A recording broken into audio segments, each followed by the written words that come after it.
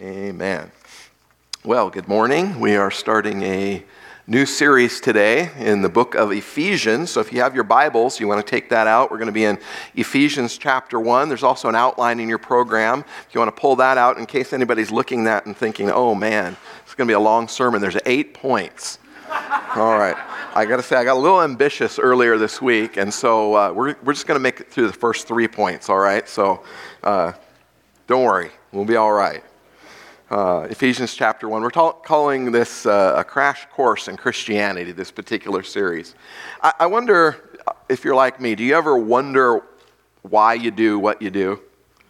Maybe you have one of those moments, say you're out shopping for something like, I don't know, a coat, and all of a sudden you think, what am I doing here?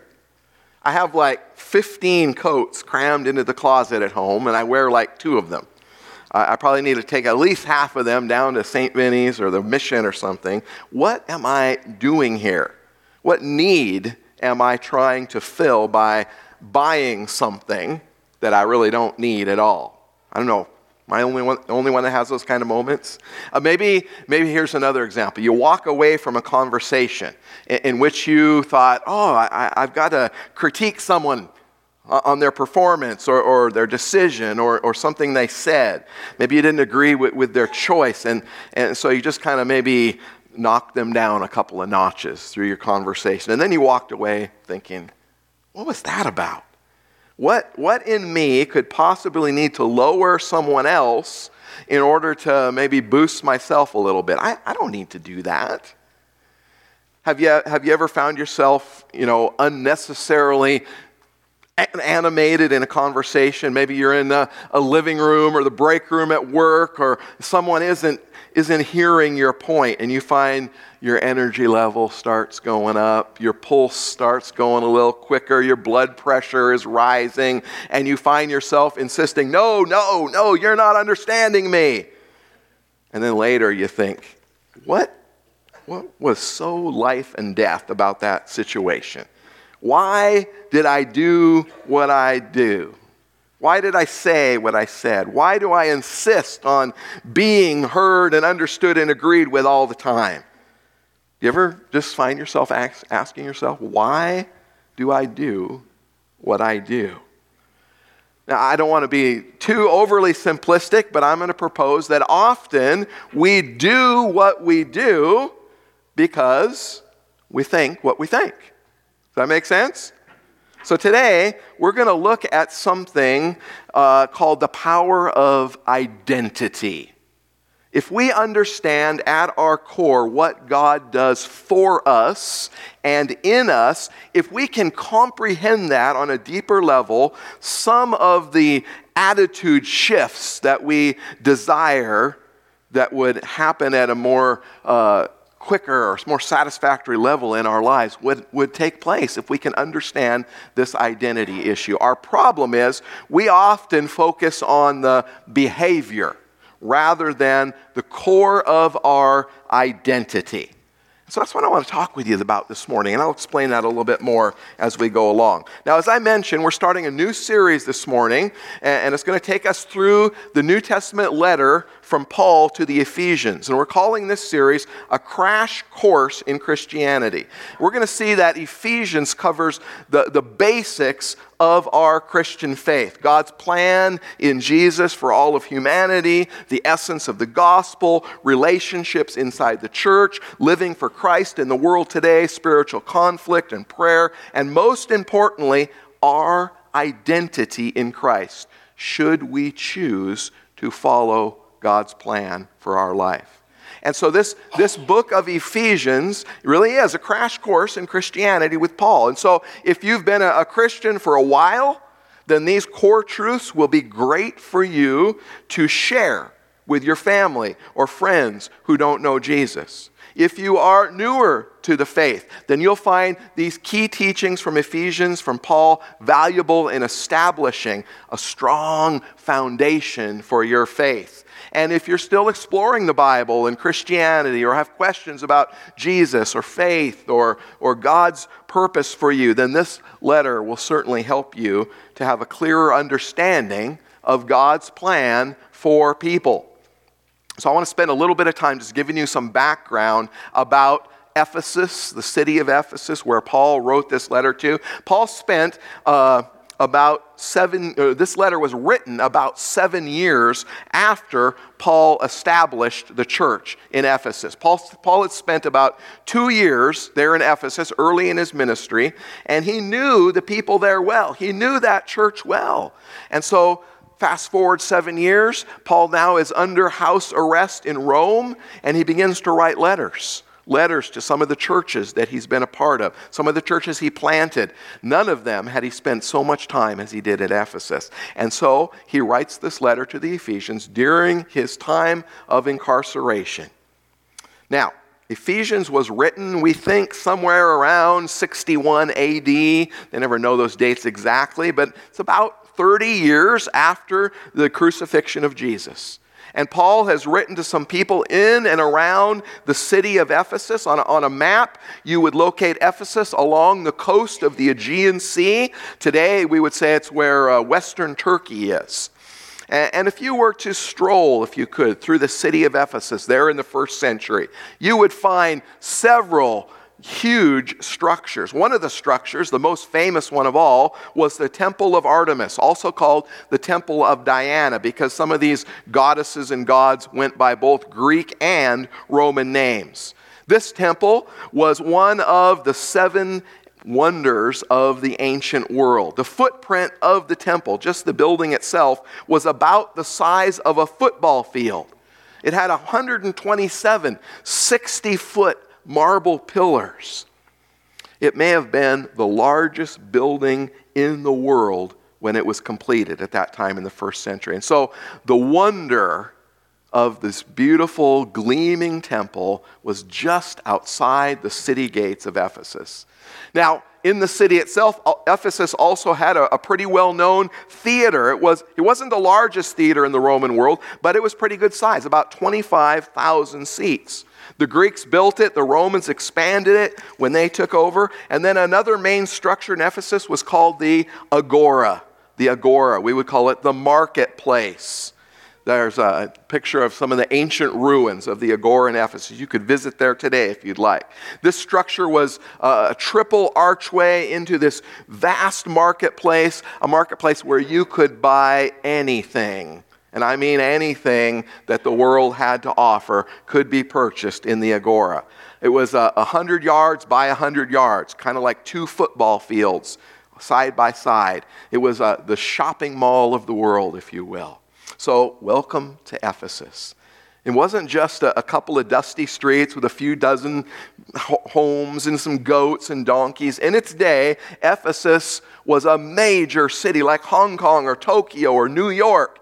And it's believed to have been the 4th largest city in all of the known world at that time. And by the way, in that city, in addition to those beautiful structures, there were people. People with problems. There were pickpockets and scam artists and prostitutes and people with bad tempers, binge drinkers. All of those folks and many more lived together there in Ephesus. All the ills that would come in an urban setting when you live in a broken world, they were present in Ephesus. And despite all those amazing architectural wonders in Ephesus, everything there was not good. Everything there was not beautiful.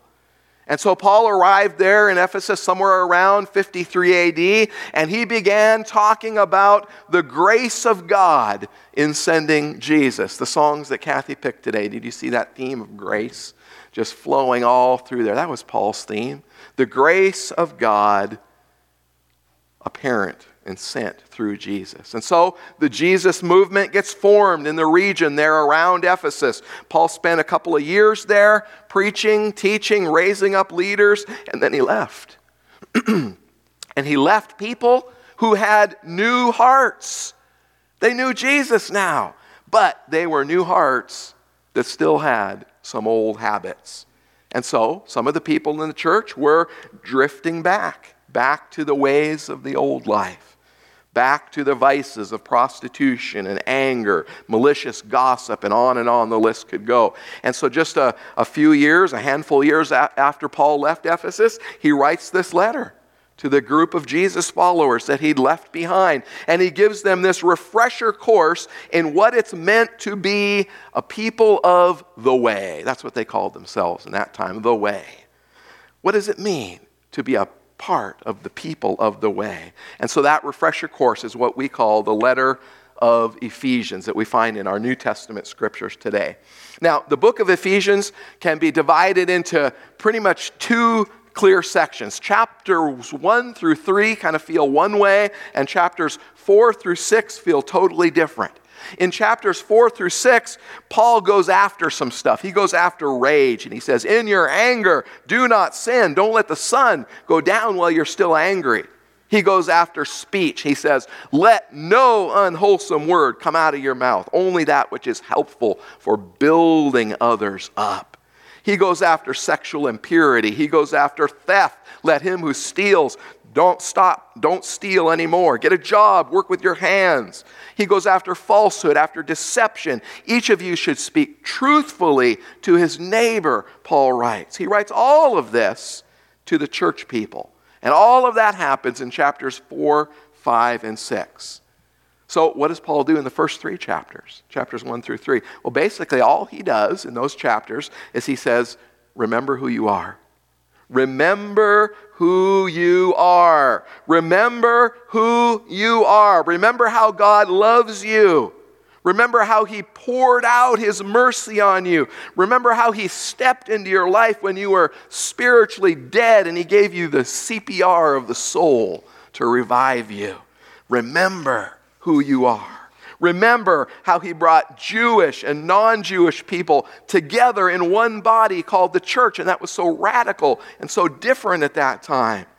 He doesn't tell them what to do for 3 chapters, which to me exhibits some pretty amazing patience on Paul's part. If I had gotten word that this movement that I started, and I heard there was theft and gossip and everything else going on, my letter would probably start off with, get your act together. What's wrong with you guys?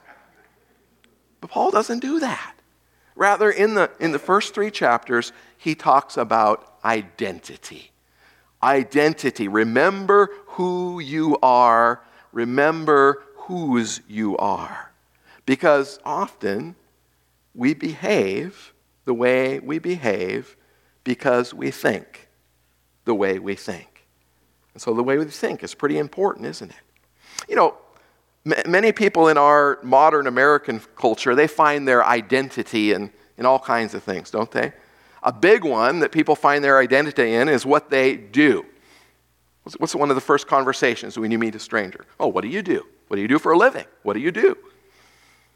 But if you're a mill worker or a tech worker or an office worker, you know, our identity should not hinge on what we do from 9 to 5. Our identity shouldn't hinge on the economy, on what's going on, because that's a flimsy core for our identity to be based upon. If being an employee is our identity, that's a big problem.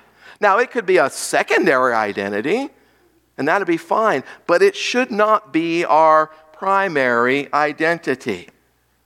What else do we find our identity in our American culture? Well, there's all kinds of people that find their identity in their looks and what they look like, right? There are beautiful people all around us that fear aging, men and women who are afraid of turning 30 or 40 or 50 or whatever age that they might be turning. And we need to be careful about our primary identity being in our looks. You know, the proverb says that beauty is fleeting, because it is. Our appearance should never be our primary identity because it just doesn't last. What else do people find their identity in? Many people find identity in their children or their grandchildren. It's another area where we easily make that our primary identity. And pretty soon we find ourselves wanting their approval. But dangerous things can happen when we make a child our core identity. So how do you love a kid dearly and deeply while maintaining that you had an identity before that child came along? And you will certainly have an identity after that child leaves. How do we do that? See, the issue of identity is important for us to figure out. And so as we explore the first few verses in Ephesians chapter 1 this morning, we're going to see that Paul did a very beautiful thing for these people living in and around Ephesus. And by the way, by extension, for us, for those of us who choose to follow the path of Christ. He uses some very rich imagery to help connect us with our identity as Christ followers, which must be our core identity. And so this morning, we're going to look at a few of the images that Paul used. And I'd like to begin by just reading the first 3 verses together with you. The words will be on the screen. So let's read this opening passage together. Ephesians 1, 1 through 3. Paul, an apostle of Christ Jesus, by the will of God, to the saints who are in Ephesus and are faithful in Christ Jesus. Grace to you and peace from God our Father and the Lord Jesus Christ. Blessed be the God and Father of our Lord Jesus Christ, who has blessed us in Christ with every spiritual blessing in the heavenly places. Amen. The Word of God. So, here we are entering into Paul's big summary, if you will, of the gospel. Now, in our English text, verses 3 through 14, if you look at that in your Bible, it's going to be a number of sentences and it's going to be divided up neatly. But in the original language, it's actually this huge, we call it a run-on sentence, 202 words. Just Paul just goes and goes and goes. And it's like this epic love poem where Paul just can't stop gushing about the gospel and all the blessings in Christ Jesus. But it's in verse 3 that we find the summary statement for the whole thing.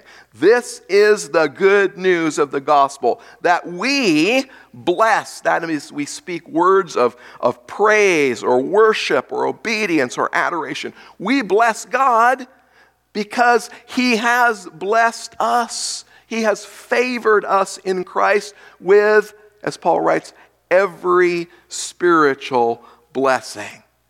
And then Paul just begins to enumerate them, one after another after another. Paul says, before we get into anything else in this letter to the church at Ephesus, before we talk about any of those practical things like forgiveness or marriage or sex or relationships or the church or any of that, Paul says, I want you to get this key number one truth. You are spiritually blessed in Christ Jesus if you are a follower of Him. You're blessed not a little bit. You're not blessed halfway. You're not blessed occasionally. You are blessed in Christ Jesus with every spiritual blessing in the heavenly places. That's a lot of blessings, isn't it? Now, our own American ancestors, we'd call them the Puritans, they used to talk about the gospel as a diamond.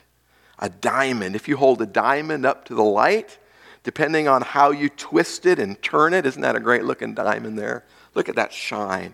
However you turn it, it's going to shine and reflect in a whole host of different ways. You see, it's one diamond, isn't it? But many facets, reflecting in different ways depending on how you look at it. And the same is true of the gospel, the good news of Jesus Christ. It is one message. One truth, salvation by grace through faith in Christ. But there are so many aspects and dynamics and blessings that flow out of that. Sometimes we can get just so locked up on one part of it that we miss out on all the other blessings. Probably the one that we get locked on the most is forgiveness of sin. Now that's an awesome blessing. It's huge. It's a big deal. It's true. We could say amen, right? God forgives us of our sins.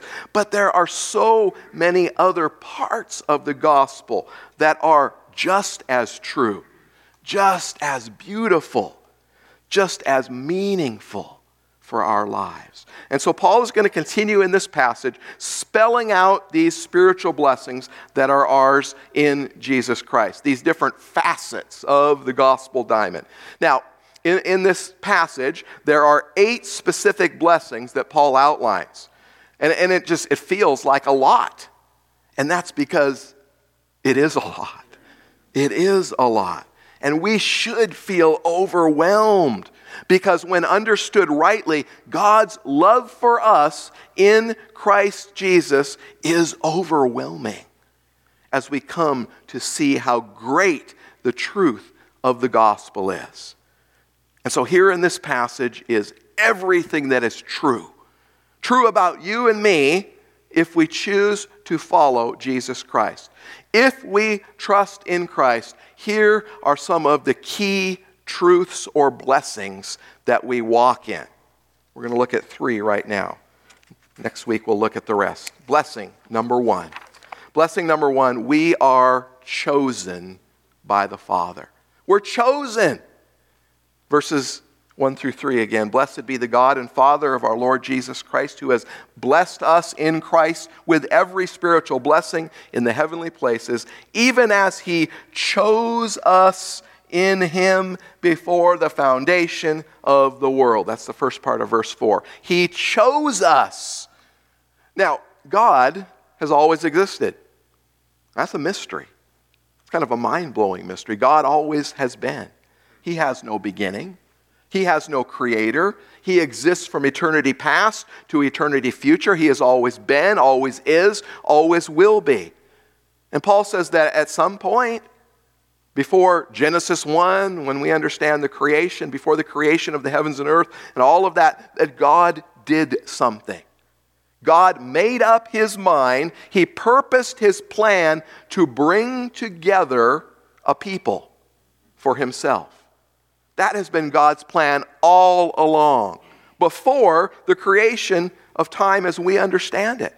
God, throughout time, by the way, has always had a chosen people that He has declared was His. You understand that? If we go all the way back to Genesis and in the beginning, this was true with those ancient people like Adam, Noah, Methuselah, Abraham, those what we call the patriarchs. God chose those individuals to represent Him, to serve Him, to be in unique relationship with Him, to accomplish His purposes. Those were chosen people. And then later in the Old Testament, it is true with the people of Israel. God establishes this special covenant relationship with them, that He would be their God and they would be His chosen people, this people group.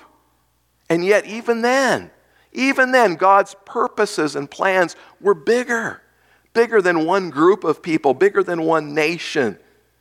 And so through the Israelites, a Messiah, we call Him Jesus Christ, would come.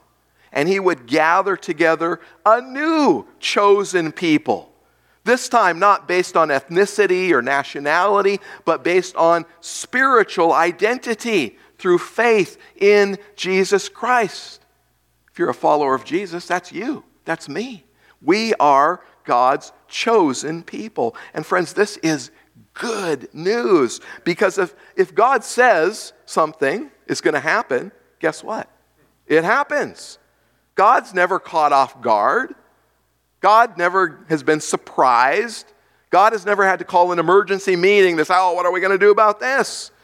So when Paul says that we are chosen by God, he's not simply using some obscure theological term for us to debate about or to divide over or to puff us up or for us to argue about. These are deep spiritual truths of God, and they are meant to bring comfort to our souls if we follow God's plan and purpose.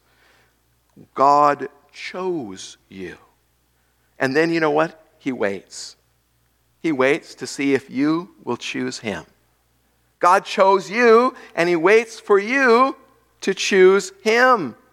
God knows you, and He knows me. He knows our innermost being. He knows all of our brokenness, all of our sinfulness. He knows our joys. He knows our disappointments. He knows our triumphs. He knows our failures. He knows everything. And guess what? In His great kindness, He still wants you as His child. He chooses you. Friends, we are chosen. That is a great spiritual blessing. Let's look at a second blessing. Blessing number 2, not only are we chosen, but we are holy and blameless. Holy and blameless. This is in verse 4. Even as He chose us in Him before the foundation of the world, that we should be holy and blameless before Him. Now, this is important. I want you to notice the language of the text here. It says that we should be holy and blameless.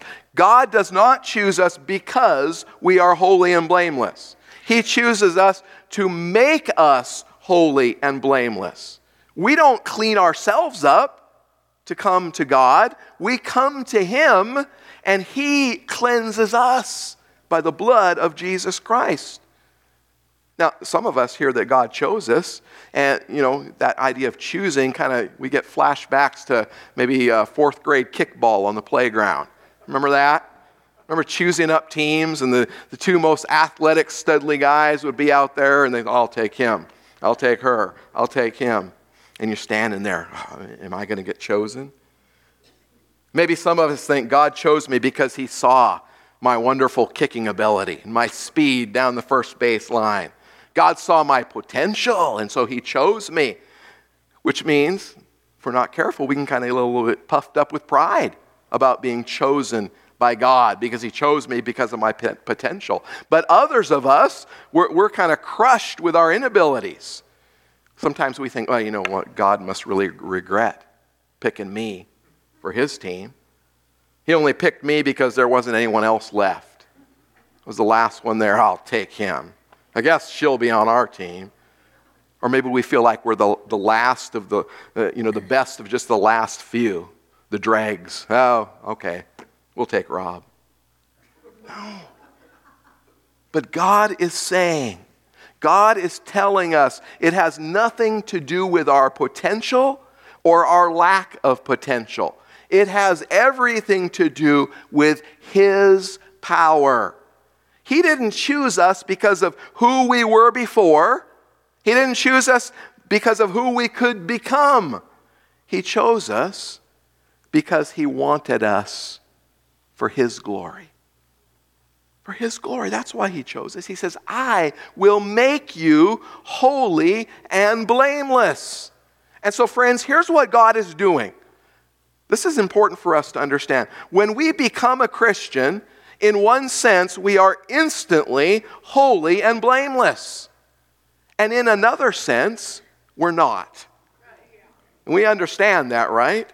So here's what I mean. The moment that we put our faith in Christ, when we are born again, when we declare our allegiance to Him as Lord and Savior, God declares us what we'll call positionally holy and blameless.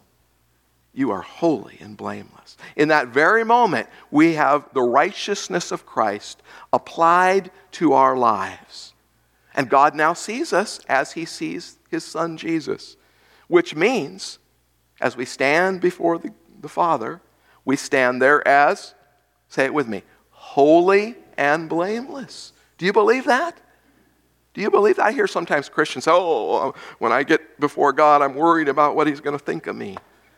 Oh my goodness. You are chosen. If you've accepted Jesus, if you've been born again, you are holy and blameless. That is your position. But then, here's what we need to understand as well. God then begins a process of teaching us, we'll just call it practical holiness, all right? Which is learning to live out in action what is already declared as true by God Himself, that we are holy and blameless before God. So God says, here's the spiritual blessing. I chose you when you were not holy and blameless to make you holy and blameless, even while my Holy Spirit works in your life for you to become holy and blameless. We are chosen. We are holy and blameless. And then finally, a third and very important blessing and truth for us to understand. We are adopted. We are adopted. So let's consider the blessing of adoption. And to do that, I want to look at the image of adoption. As he's called the Ephesians to remember their true identity, Paul writes this in verse 5. He says, in love, he, that is God, predestined us for what? Adoption to himself as sons through Jesus Christ, according to the purpose of his will. Maybe your version even says, in accordance with his good pleasure and will. You understand that? Because it makes God happy. Happy to do so, to choose us, to call us, to adopt us as his children. He wants to do that. What is our core, our primary identity? He adopted us. Do you understand that? If you've had a real connection with Jesus, you understand that you don't earn God's love. You can't earn God's love. Paul says that in love, he predestined us for adoption through Jesus Christ. So somehow what Christ did for us here on earth is the key to this adoption process. Now here's the image I want to use to help us understand this. You know, our tendency when we read a scripture, a passage of scripture like this, we see it through our 21st century American Western eyes, don't we? Rather than through first century Eastern eyes.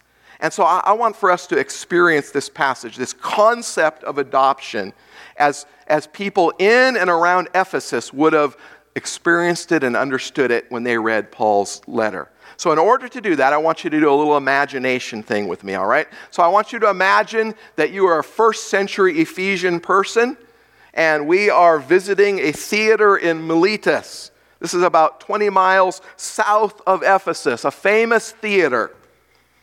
The theater seats about 15,000 people.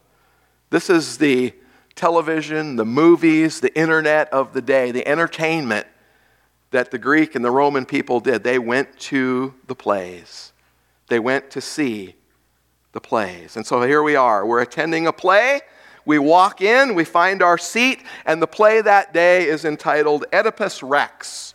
Oedipus Rex, and it's about to begin there down on the stage floor. Now, the viewers already are familiar with the backstory to Oedipus Rex. The story is this: King Laius and Queen Jocasta of Thebes have been warned by an oracle that when they have a son, that he will cause grave damage to their family.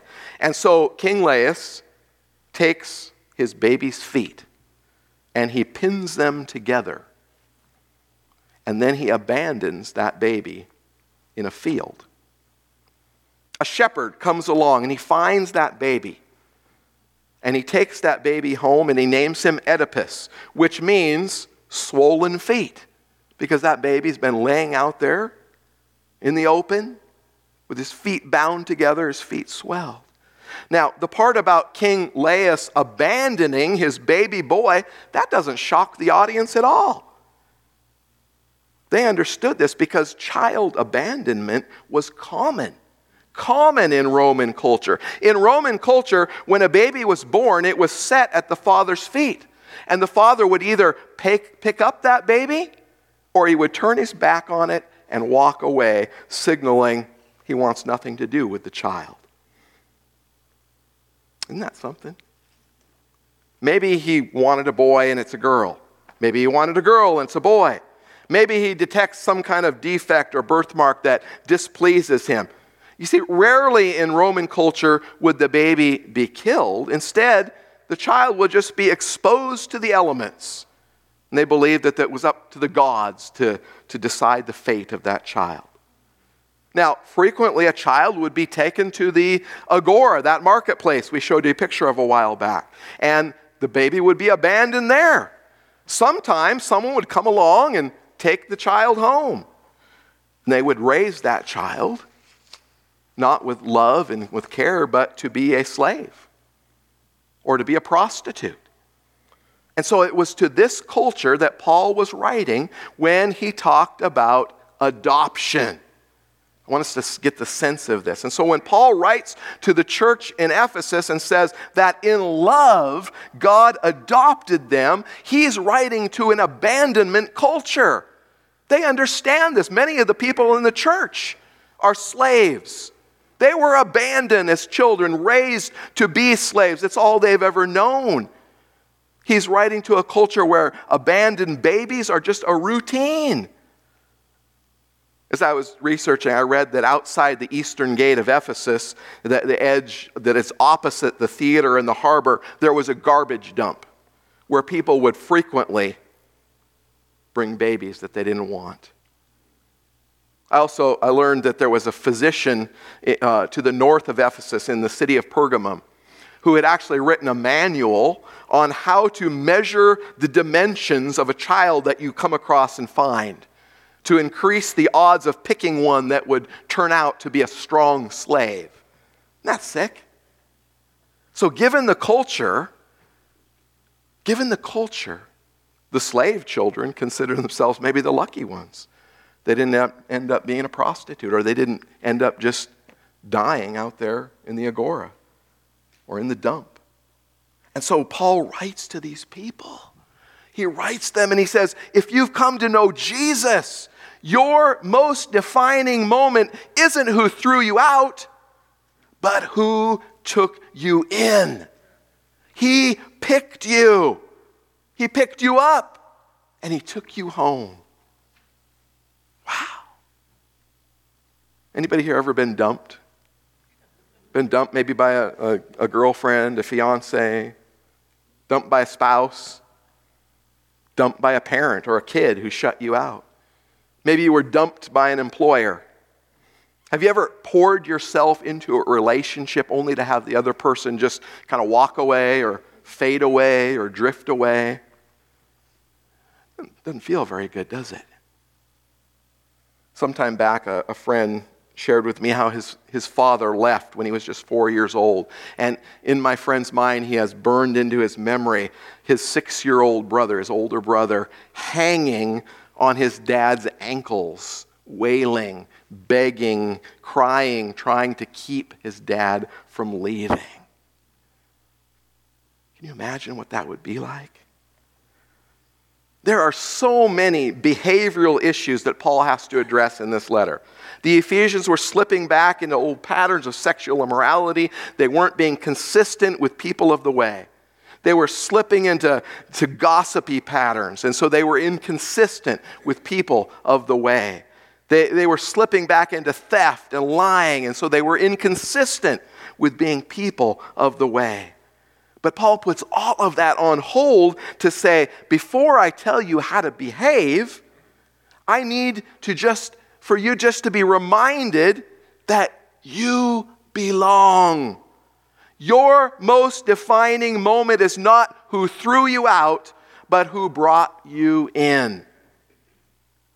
And so, friends, if you have heard the whisper of God, if you have responded to the voice of Christ, you need to know something. He picked you. He picked you up. He brought you home. He adopted you. This is a critical image for us to have of our Heavenly Father. You see, we are all adopted. You know, there's a reason why Christians use the term a relationship with God or a relationship with Jesus. You see, there's something about being the precious, prized daughter or son of the Creator. Isn't that amazing? Your most defining moments in life are not what happened to you back here, but what the Father has done for you and what purpose He has for you going ahead. I want you to let's just start with a whisper. Say these words with me. He adopted me. He adopted me. Let's say it again louder. He adopted me. He adopted you and he adopted me. This is all Paul really says for the first 3 chapters. Remember who you are. Remember who you are. Remember who you are. You know how crazy this is? Because of our sin and our rebellion and our ignorance and our apathy, we were an enemy of God without Jesus Christ. That's what Scripture teaches us. We were the enemy of the Creator of this vast universe. And while that was still true, while we were His enemy, He chose and purposed not just to forgive you, not just to make you holy and blameless, but to bring you into His eternal family, to adopt you. Wow. I mean, we are not even halfway through the blessings that Paul lists here.